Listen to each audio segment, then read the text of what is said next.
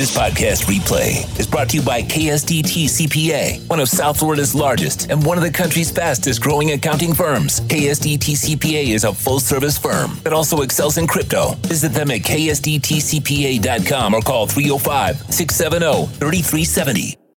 All right. How you feeling, my man? You feeling good? Uh-oh.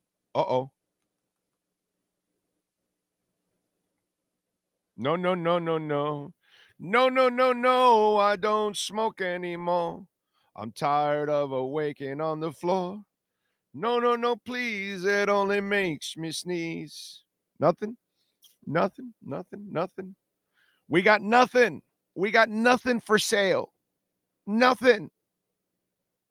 History of the World, Part 1. Rats. We got rats. Rat soup. Ratatouille. So, anyway, what can I tell you? We do it all for France. Oh, man. I remember when that came out, I was dying for History of the World Part 2. Holy shit. The Star of David ship for Jews in space may be the coolest spaceship I have ever seen in my life. Just want you to know that. Mel Brooks, I don't know. He didn't come up with it right away. It's a shame. Anyway, that's a whole other story, a whole other show. Yeah, but finally. There we go. There we go. Where do they have your ass now? You're in Vegas? I'm in New York, actually. I just hosted Good Morning Football this morning. It's actually re-airing right now. So I'm up here the next few days hosting Good Morning Football. So I just got back. We end at 10. So just hopped in the hotel and chatting with you. So that's been my morning. Where were you leaning to in the Super Bowl? The 49ers are the better team to me, talent-wise. It almost feels like they are due, but I cannot pick against Patrick Mahomes. I think that, and it almost gets to the point where I feel like everybody's shifted to the Patrick Mahomes Chief bandwagon, and I don't like to be on the side where everyone is. But at the same time, I don't like to be on the side against Patrick Mahomes. That was me 2 weeks ago. Right. I was laughing at everybody picking Baltimore. Yep. Everybody picking Baltimore. And also, you want to give me 3.5 points. I'll take it. You want to give me now 4. I'll take it. You want to give me 4.5? Let's go, baby. Let's go. You're giving the best player in the world points. Let's go. Right. And I am not betting against Pat Mahomes. Yeah. Oh, by the way, I'm not betting against Chris Jones, who's the Pat Mahomes of defense. Okay? Right. Because there's nobody, not even Boza, nobody wrecks a game like Chris Jones. Well, the guy for the Rams. I'm sorry. I left him out. That's wrong on my part. First him, then Jones. Okay. Right. Donovan, then Jones. But there is nobody on the field. Boza does not affect the game. He is great, but he doesn't affect the game like Chris Jones has. That guy's a game wrecker. So I'm going with Andy Reid. I'm going with Chris Jones, and I'm going with Pat Mahomes. And by the way, I think a motivated Kelsey, because as I've been telling Matt Verderam, who's our insider on Wednesdays and a big KC insider, he thinks, he's coming more to my side now. He's starting because he was at first with the whole, he's got 2 years left. This guy's in love. Mm-hmm. This guy is going to play like a madman on Sunday because he wants to do the John Elway thing and he wants to walk out into the sunset with that championship. You know what I mean? I think that's what's going to happen. I really do. I think so. So the underrated storyline, I guess, in this game for me is I think rightfully so, everybody's talking about Patrick Mahomes. And then the other side is Brock Purdy's incredible run coming back from what he is, right? I think there is not enough talk about how dominant this Chiefs defense is. I think that to me is one of the more underrated elements. I think publicly people would tell you, just based off looking at the teams on paper, they thought the 49ers had a better defense because of Nick Bosa, because of Fred Warner, because of all the pieces that we know name-wise, Javon Hargrave. Like, the Chiefs don't have as much name value beyond Chris Jones on that defense for a household audience. But I'll tell you what, ask the Dolphins about their defense. Ask the Ravens. Ask the Dolphins about their secondary. That's what's elite. Right. It's and ask them about their secondary. Ask the Ravens about their secondary. Ask the Steelers, or who else did they play the first week? Whoever they played the first week. Ask them about their the Dolphins. The Dolphins, and ask the Dolphins. Ask the Bills. Ragdoll Tyreek Hill, dude. They ragdoll. Yes, absolutely. Duffy and Bird, they are the best secondary in the playoffs. Right. Period. Yes. Not the Super Bowl, not the Super Bowl, the playoffs. They were the best secondary, and that's why that defense is so special, because Chris Jones and the boys up front, they've been doing their job. But they let me tell you something. Kansas City got their asses kicked a couple of years ago when Mahomes was all over on the floor, right? And they said, we got to fix the offensive line. Next year, they fixed the offensive line. They struggled with their secondary a couple of years ago. They said, no, we got to fix this secondary. And 2 years ago, they had one of the better drafts in the NFL in years to find a couple of secondary guys, and they turned their secondary around like that, dude. They and watch this coming off season, they're going to go find Mahomes a couple of extra weapons too. They attack a problem like nobody's business, dude. Props to the Chiefs. That's why they went back and fixed their line and won the Super Bowl. Now they fixed their secondary, and they're going to win a Super Bowl. That's just kind of the way it is, man. The second is what's made them special. I'm with you. L'Jarius Sneed, Trent McDuffie, two of the best pair of corners in the league. And what I love about both of those guys is their physicality. A lot of times these days, corners aren't physical anymore. They don't want to tackle. They want to get picks. And I don't blame them, because interceptions make you money. I give me a pair of corners that not only play great coverage, but will stick their nose in there to stop a screen, that will pop a running back coming around the edge too lackadaisical, that will press a receiver on the line of scrimmage to get their timing off on the route.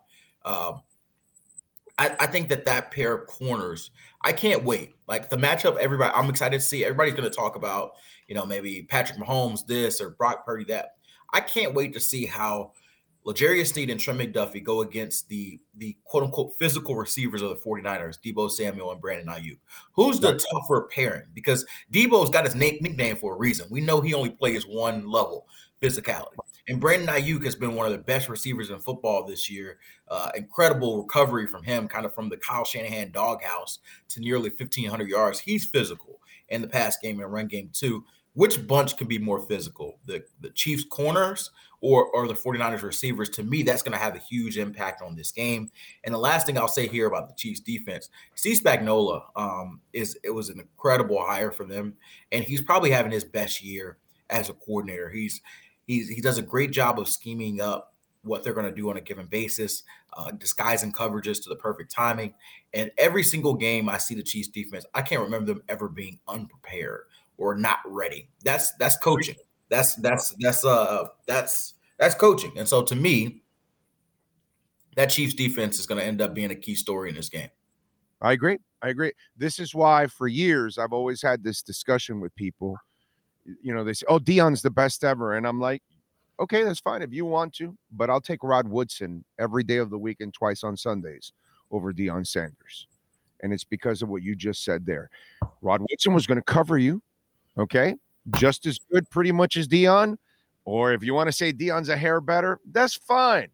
But Rod Woodson's going to knock your dick in your sock too at the same time. So that's the difference there. And that's where give me Rod Woodson, give me Ronnie Lott. Okay, I know Deion Sanders is great, but you can have him. Give me the corner that is physical and can cover. That's the dog I want. And they found two of them, dude. And that's some impressive stuff. All right, let's get to the dog. Speaking of Rod Woodson, we had Rod Woodson interview on our show for Good Morning Football this morning. He's looking great. And, he's a monster and a half. He's so good he switched over to safety. Yep. It's just incredible play. I can't say enough about Rod Woodson. How good that guy is as a player.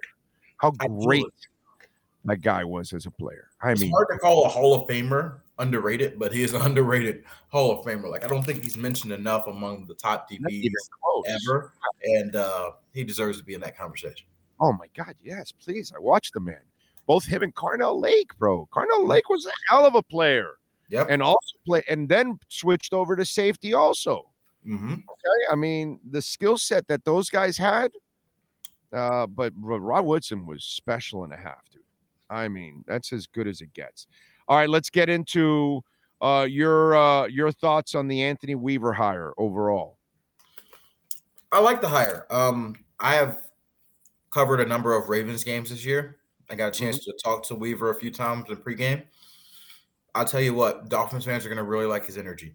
The energy he brings, I don't want to say opposites because, Vic had a lot of positives too, but I think it's opposite style in that Weaver's going to be a high energy, getting a mix during practice guy. Like, one thing about Vic was very hands off during practice. He let the guys do his thing and then he'd correct later in film room.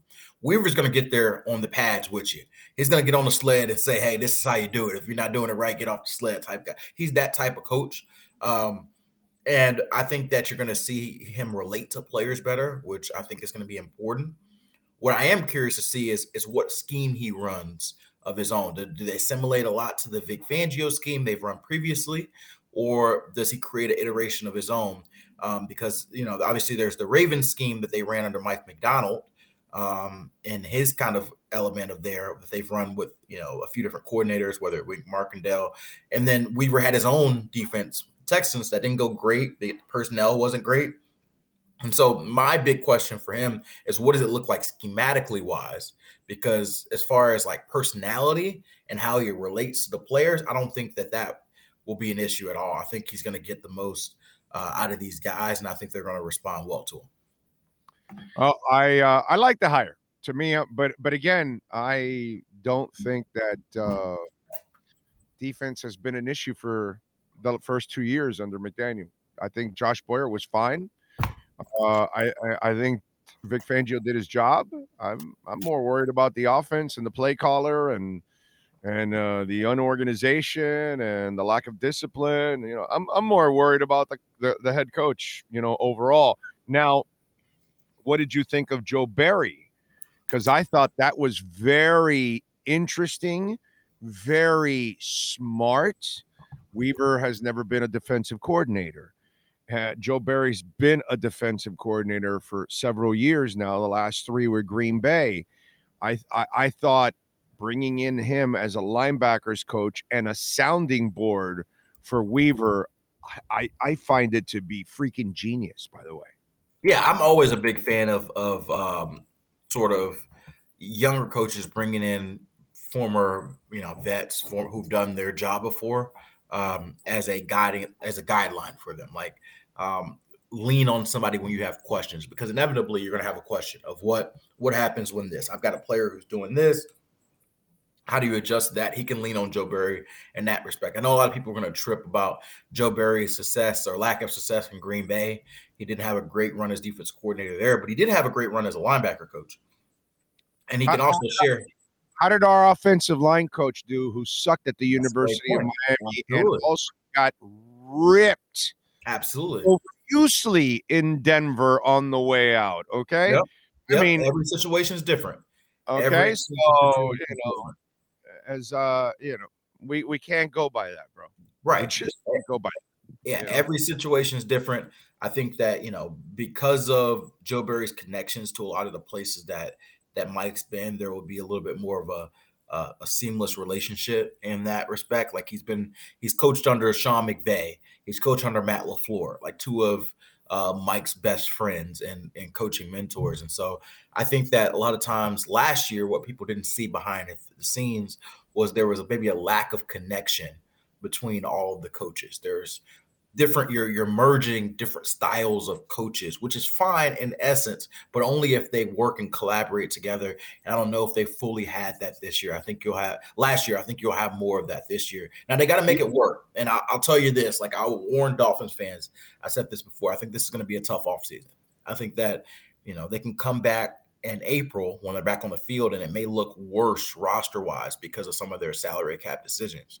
So they will lean more on the coaching staffs to get out of the young players and develop young players, which is why I think they made some of the hires they did. Development will be key more than just scheme and those type of things. And so how do you get Cam Smith to look like a starting level corner? How do you get, is there any hope for Channing Tindall? Can he play a role in this defense? Can the coach get that out of him?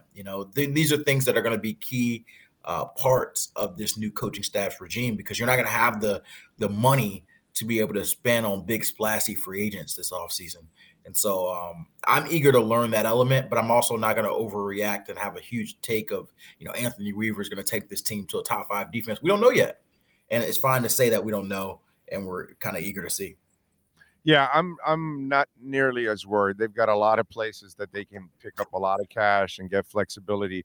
I think it gets uglier for them. Next year gets harder, and then 2 years from now is going to be near impossible. 2 years from now is the hell that the Ravens and the Bills are now going to be in as their quarterbacks' real contracts kick in. That's when it comes to real limitations. I think they'll be crafty enough. And what I like about this trifecta is they can find talent. So I'm just not worried that much about that. The front office does an excellent job of finding talent. And you know what? Cam, I got, the Dolphin Nation, because media doesn't give a shit in general.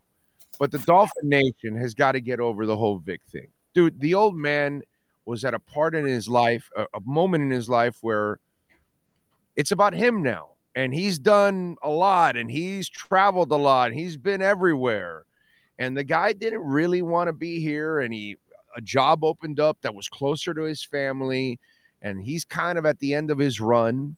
And this place wasn't necessarily a perfect fit for him. The money was, and I think he had somebody on the west coast of Florida, right? I think his mom, right, or something.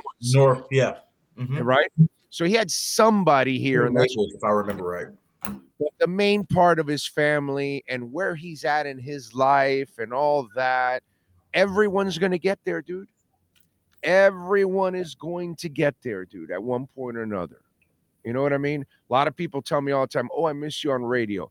Well, I have no interest to be on radio. Right. None whatsoever. I'm at a point in my life where I don't want to answer to people anymore. And especially to people that most of the time I used to answer to people that have never done my job, have never broken a story, have never built up a relationship with teams or players or businesses, have never even run a show, have never built an audience, have never even connected with sponsors. The things that I have to do in order to survive, most of the people that have been my bosses, they've never done that. Yep. That's what I deal with. And by the way, that's the kind of shit you deal with, I'm sure, throughout your career. You got people telling you what to do when they like, wait a minute, dude, when did you break a fucking story? Right. When you done what I've done, right? I'm sure I'm not telling you to say it publicly, but in your mind, you have faced a boss that you're like, this guy doesn't know what I do for a living, bro. Mm-hmm. You know what I mean? And so it's just, that's where Vic is. And I think we all got to understand that and just kind of let it go, dude. Right. He is, he's set in his ways. Move on from that. All right. The other thing I wanted to ask you about is this offseason. Why are you so concerned when you can create a lot of space with X in June, with Agba gone, with Tua getting a new contract and cutting down that money, with Christian Wilkins is gone? That's a lot of money that's going to be cleared off the book. Cedric Wilson will not return, so there's another $6 million that opens up for next year. So you start to look at all the money that's going to be available. Why are you so worried about flexibility? Because I don't think that's a concern at all this year. I'm not worried about flexibility as far as the elements you're talking about. I'm talking about how do they improve this roster with the lack of cap space they will have. The guys you mentioned, although maybe they're cut for a reason, are still key contributors. You lose a Christian Wilkins, That's a huge cog of your defense. And so you're saying, oh, it opens up space. Well, you're going to have to replace them. What are you going to replace a Christian Wilkins with? You talk about Xavier Howard. Right. We talked about this. If he doesn't take a notable pay cut, he's probably gone, which I don't think he's going to do. You still got to replace an Xavier Howard. I know some people say, he's getting older. He wasn't the same guy. He's still a starting level corner, and you don't have another one of those on your roster. Are you trusting Cam Smith, who you hadn't seen play all season yet? I don't know what to trust. That's a bold thing for a team ready to win, to trust a second-round corner who hadn't played a significant snap on defense all his rookie year. And so, what are we doing here? You talk about, Emmanuel Ogbah being gone, and yes, he wasn't used well in Vic Fangio's scheme, but you got two edge rushers and Jalen Phillips and Bradley Chubb coming off serious injuries. Who knows when they're back themselves again? And so these are huge questions that I just don't think you have the money to be able to answer. Now you're going to have to hope you draft and develop, that you maybe find some lower end free agency fits to make it work. But that's a lot of hope and wishing. And to me, that's just to get back to the level that you were this year. Not to get better. That's just to get back to that level. And so to me, that's what the concern is. Most of it on the defensive side of the ball. As far as like you talked about, you like the defense. Well, you've got to figure out how to keep that talent or improve that talent to get back to that level. So to me, that's why I'm concerned. And then also remember this: these guys got to get paid, right? You're gonna have to pay a Robert Hunt, right? Like a lot of your money's going to go to keeping some of your own guys. Your Robert Hunt, your Tua Tagovailoa. Soon Jalen Waddle's going to be up. Soon Javon Holland is going to be up, right? And so a lot of these core pieces, you're looking, Jalen Phillips at some point. So you're going to have to take care of these guys while still figuring out how to improve your roster. I think that this team is definitely going to be in a period where they're having a little bit of uncertainty, trusting guys who we haven't seen do it, which is what my concern is. Yeah, although the Jalen Phillips of the world will not be getting paid for a while. Jalen Phillips is what, 2020? Yes. He's got one more year and a tag, right? He's going to get a decision on his fifth-year option. Which is probably, yeah. And he'll be tagged probably for next year, some kind of a tag. The number's still going up. This number's still going up because the tag number is $20 million for edge rushers. That's like straight on the books. It may not be a franchise tag. Right, but I'm saying like your fifth-year option number, your these are like straight $15 million to $20 million straight direct on your cap. These aren't the extensions where you're seeing, hey, $2-3 million a year one, then it goes up. A lot of times when you're tagging these guys or paying them on their fifth-year option, that number is just a straight 1 year big block.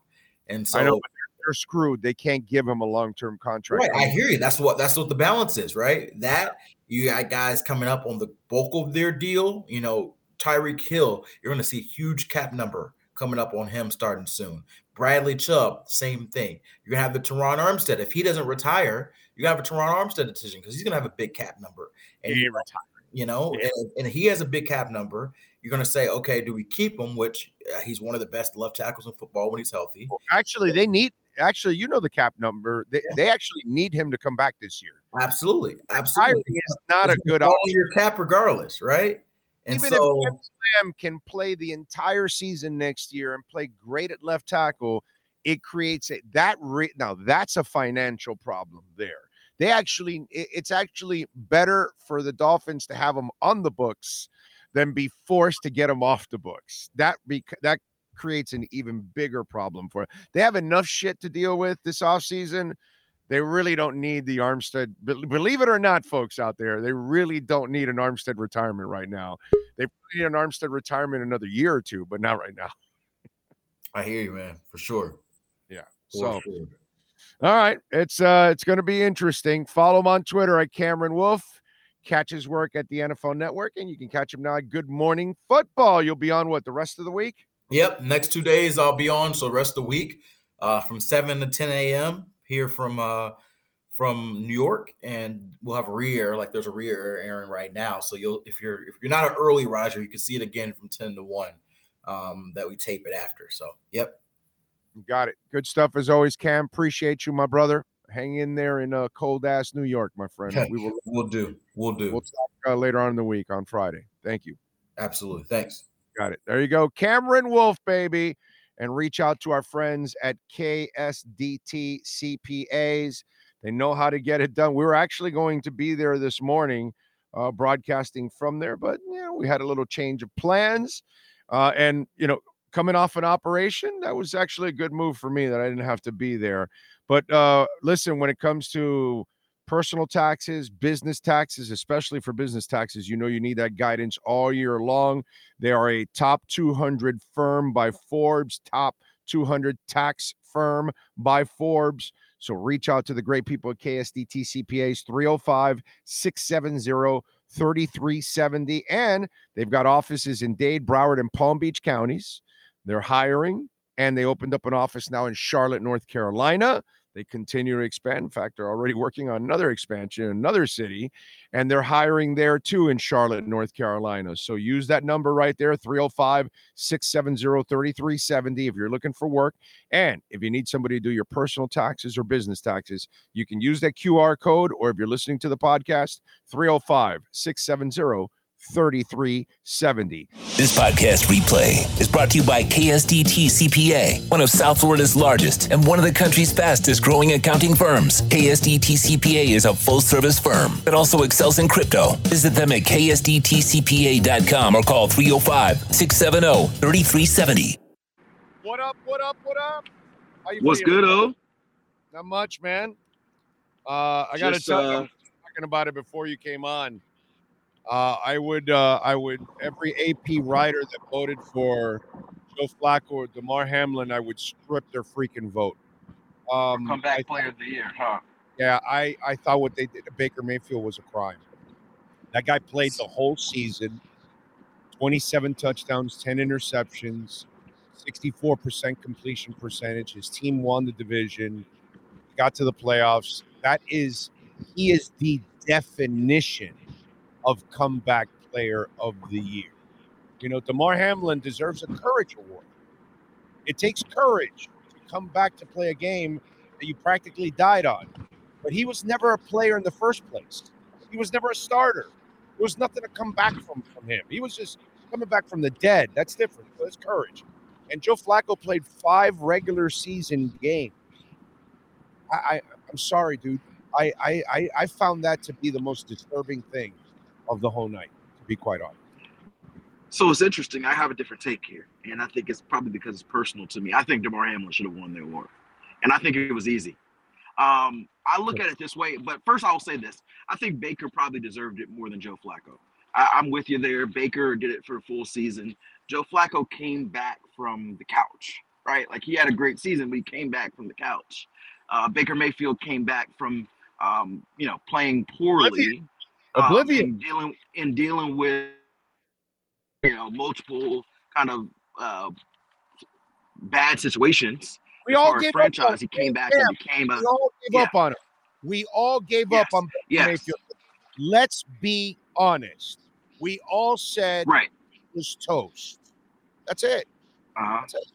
Right. And so here's what I think. I talked about this a little bit on Good Morning Football. I think DeMar should have won the award. But I think the issue at hand, and we can't really prepare for a situation like DeMar, but I think it should be probably 2 different awards. I think there should be Oh, you're breaking up. You're breaking up. Did I lose you? Yeah, you're frozen now. You got me? Now you're unfrozen. All right, go ahead. Do you got me now? Okay, yeah, cool. I'm just driving. Yeah. I think that there should be 2 awards. I think it should be a Most Improved award, which to me, Baker was the right choice for the Most Improved award. He made the most improvement year over year in any of these guys. Comeback to me is through adversity, whether it's a significant injury or in DeMar's case, death. And so that's what I think the issue is, the framing of the question, that we lump those 2 together. I disagree with you. It should be a courage award. I think you're using the wrong adjective, okay? Because when you say comeback player, you have to be a player in the first place. He played last year. We have to be honest. DeMar Hamlin has never been a player. So I disagree. I will say this. Dude, he was a scrubberini hanging on to the back end of a roster spot. He's not he a was, player. A so I player will say this. He was like, is impactful and then loses his job and comes back. Here's where I would call it a courage award. What's it called? The quarterback from that blew out his leg in Washington that played for Kansas City. Alex Smith. That's courage. He won the comeback player of the year as well. Exactly. When he came back. Yeah, but he played a whole season. Whereas DeMar Hamlin, he didn't play it well. You're talking about his on the field play. He didn't play well. I know he didn't play well. But he that's played. Why I would give him courage. And the thing is, the courage. You saying courage? Yeah. I think so. This is different terminology, but to me, I gotta see you come back from adversity. Like, I get Baker being lumped in there, but to me, Baker came back from him playing poorly. Like, it was his own play. He didn't come back from any trauma. He just was bad in the systems they had him, and then he became good in a different system. To me, that's not coming back from anything. That's being the most improved. You know, he didn't come back from anything. He just improved.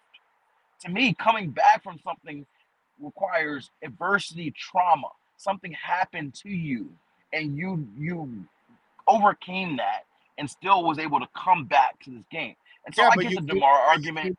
But you came back to actually play. You came back to actually be a player. So that's what I was saying. I get the DeMar argument that he didn't. Never a player, and he wasn't a player again either. He's never been a player. That's the problem.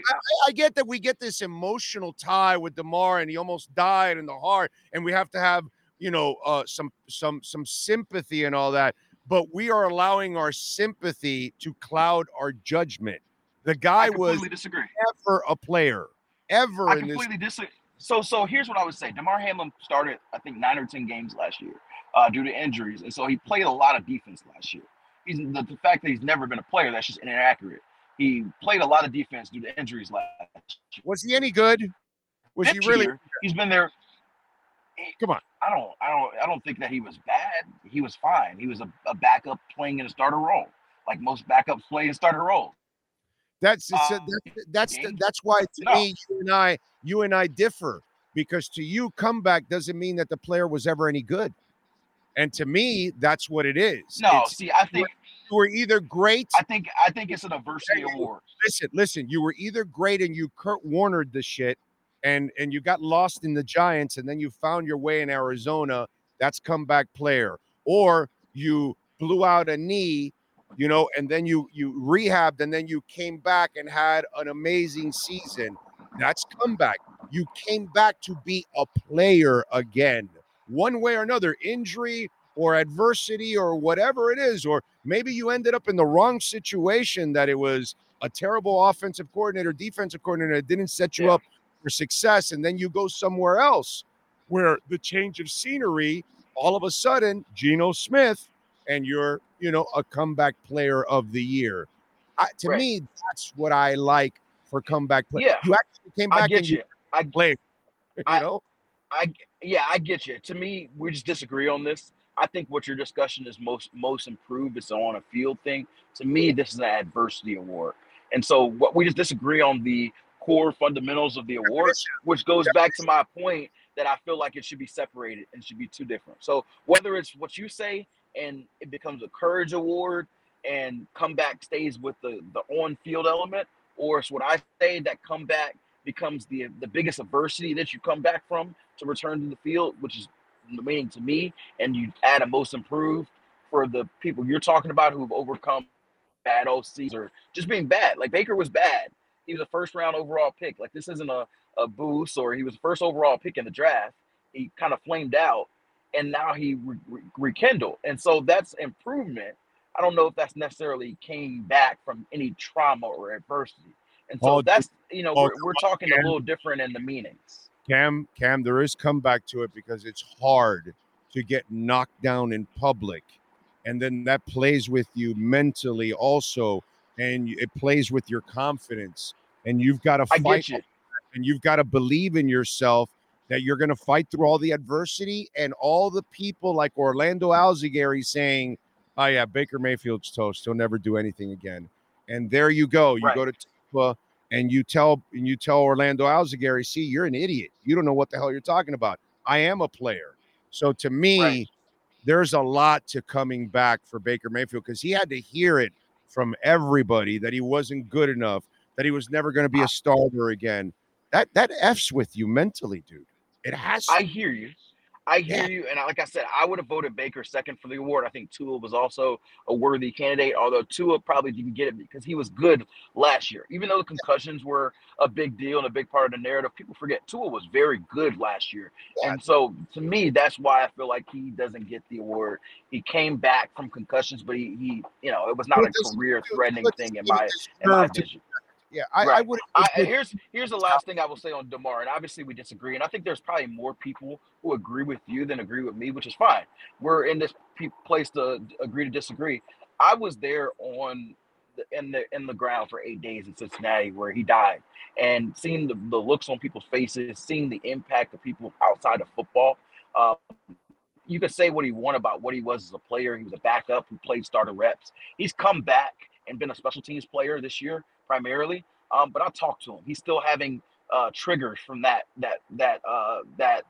heart attack on the field, and so that's going to affect your ability to come back to play. But it's still important to him to come back. He could have easily just said, you know what, my career is good. I can go on a speaking tour the rest of my life. I don't need to come back to football. I can go use this and speak to kids. It was important for him to come back, have the courage, have the fortitude to say, I'm going to try to play this thing, even through the difficulty, even through the mental gaps. And to me, that shows a lot. And to me, that's the quintessential nature of comeback. Yeah, you and I just have a different definition of what comeback is. Yeah. And I know exactly what Damar Hamlin is going through because I have 5 stents in my heart. And I felt my chest and my heart like it was close to exploding. And ever since I've had the stents in my heart, brother, any little like pain, air, discomfort in my chest, it's a paranoia. It's already in my mind. So I could imagine that his is even worse because he literally died. I was kind of like on the brink of a heart attack, but they kind of, attack almost, that kind of shit. Right. So I definitely can deal with Devin Hester, Andre Johnson, very happy. Awesome. But I almost felt like, Reggie Wayne would. I thought Reggie would get in ahead of Andre, even though I'll tell you, Andre is the superior receiver. Andre Johnson to me is one of the greatest receivers I have ever seen in my life. He was just stuck in Houston with no quarterback. But I thought because of Wayne's success, title, all of that, he might have gotten in. And then I'm also thinking the committee said, man, we're already getting 2 hurricanes. We can't go 3. I kind of felt bad for Reggie Wayne yesterday because he clearly deserves to get in. You know what I mean? And he will get in. Yeah. It almost felt like they said, enough's enough. We're not gonna put 3 canes in there. And I don't know if it was necessarily about the Canes as much as the wide receivers. Like through the history, at least for me, the Hall of Fame, they're very reluctant to put in multiple players from the same position in the same class. And so wide receivers, because there's a lot of them, end up in a backlog. Like you mentioned Reggie Wayne, who's definitely a worthy Hall of Famer. Torrey Holt as well. Torrey Holt's been waiting for a handful of years. Steve Smith, a colleague of mine who's a great as well, he's been waiting for a handful of years as well. And so these are guys who have to wait because of that desire to spread it around to the other positions. I think that Reggie Wayne, Torrey Holt, Steve Smith will all get in the coming years. But I do think it's a great time to celebrate Andre Johnson. My favorite Andre Johnson memory is him beating the crap out of Cortland Finnegan. But the rest of his career was absolutely amazing. And he's the first Texans player to go in. Like there's a certain nostalgia of being the first from a franchise to go in. And it was a great day for the Texans overall. C.J. Stroud, Will Anderson, and Andre Johnson. Yeah, I'm so glad for Andre Johnson. My wife, he was a student in one of my wife's classes back in Miami High, because that's where she graduated from, and she taught there for the first 12 or 13 years of her career. She taught at her alma mater for a while, and Andre was one of her students, and he was always a great kid too. On top of all of that, it's the other thing. Andre Johnson is as classy as it gets, dude. Like, he is elite level classy. You know what I'm saying? And he is a pro's pro. And I'm telling you, very few receivers have had more talent than Andre Johnson. I wish he would have ended up with a real quarterback for a couple of seasons. And I think people would have seen some incredible numbers from Andre Johnson. I really believe that. I'm with you. I'm with you. I think he's one of the best receivers to ever play this game. He was a true number one. He could beat you with speed, he could beat you with power. And they knew every single game that Andre Johnson was the guy to stop. He was the guy on that offense, and he still destroyed you. I have so much respect for those receivers. Where are you at? Because I've been saying for a couple of months, Christian Wilkins is gone. Where are you at right now? I think they're going to sign him, tag him, and I keep telling everybody he gone. So what do you think? If I had to make a prediction as of today, I'd have guessed that they let Christian Wilkins test free agency.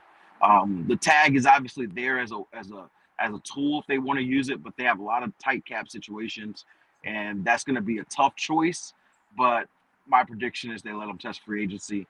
I just don't know if they close the gap on any deal, and a $20 million cap hole due to the franchise tag is very cumbersome for a team that's already got to cut a lot of space and still improve. And so, yeah, I think if I had to predict as of February 9th, I predict Christian Wilkins is in another uniform next year. Yes. Yeah, I guarantee you he will be in another uniform.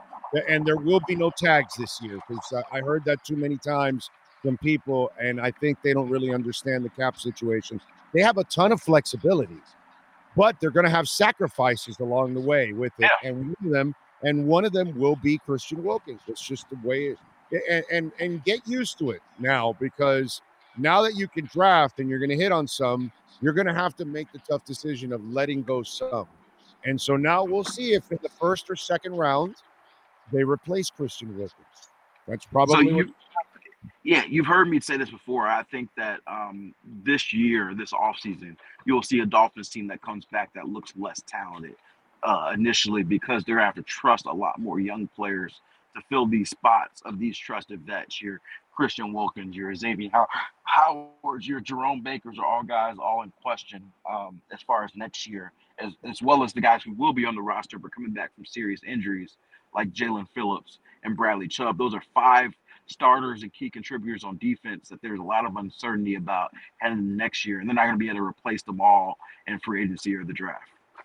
I'm with you there. All right, we'll wrap it up with this prediction. Who wins on Sunday? Let's go with the Chiefs. I'm not betting against Patrick Mahomes. I actually think it'll be a lower scoring game than people think. I think a lot of times we get excited about the offenses and the quarterbacks. I think we'll see something in the 20s, and I wouldn't be surprised if it's closer to 24-20. So give me 24-20 Chiefs. And I think there's a big game coming up for Isaiah Pacheco. I don't think he's being talked about a lot. I think Isaiah Pacheco is going to have a huge day. Well, they will feed his ass. And that's one of the things I love about it. Even if he's only getting 2 or 3 yards a carry, they will still feed him to keep the defense honest, which is something I would love Mike McDaniel to learn about. American? Yeah. They will keep doing it. Yes, American Airlines. Go ahead. I appreciate you, my brother. Safe travels. We'll catch up next week, my friend. Thank you. All right. Appreciate you. You got it.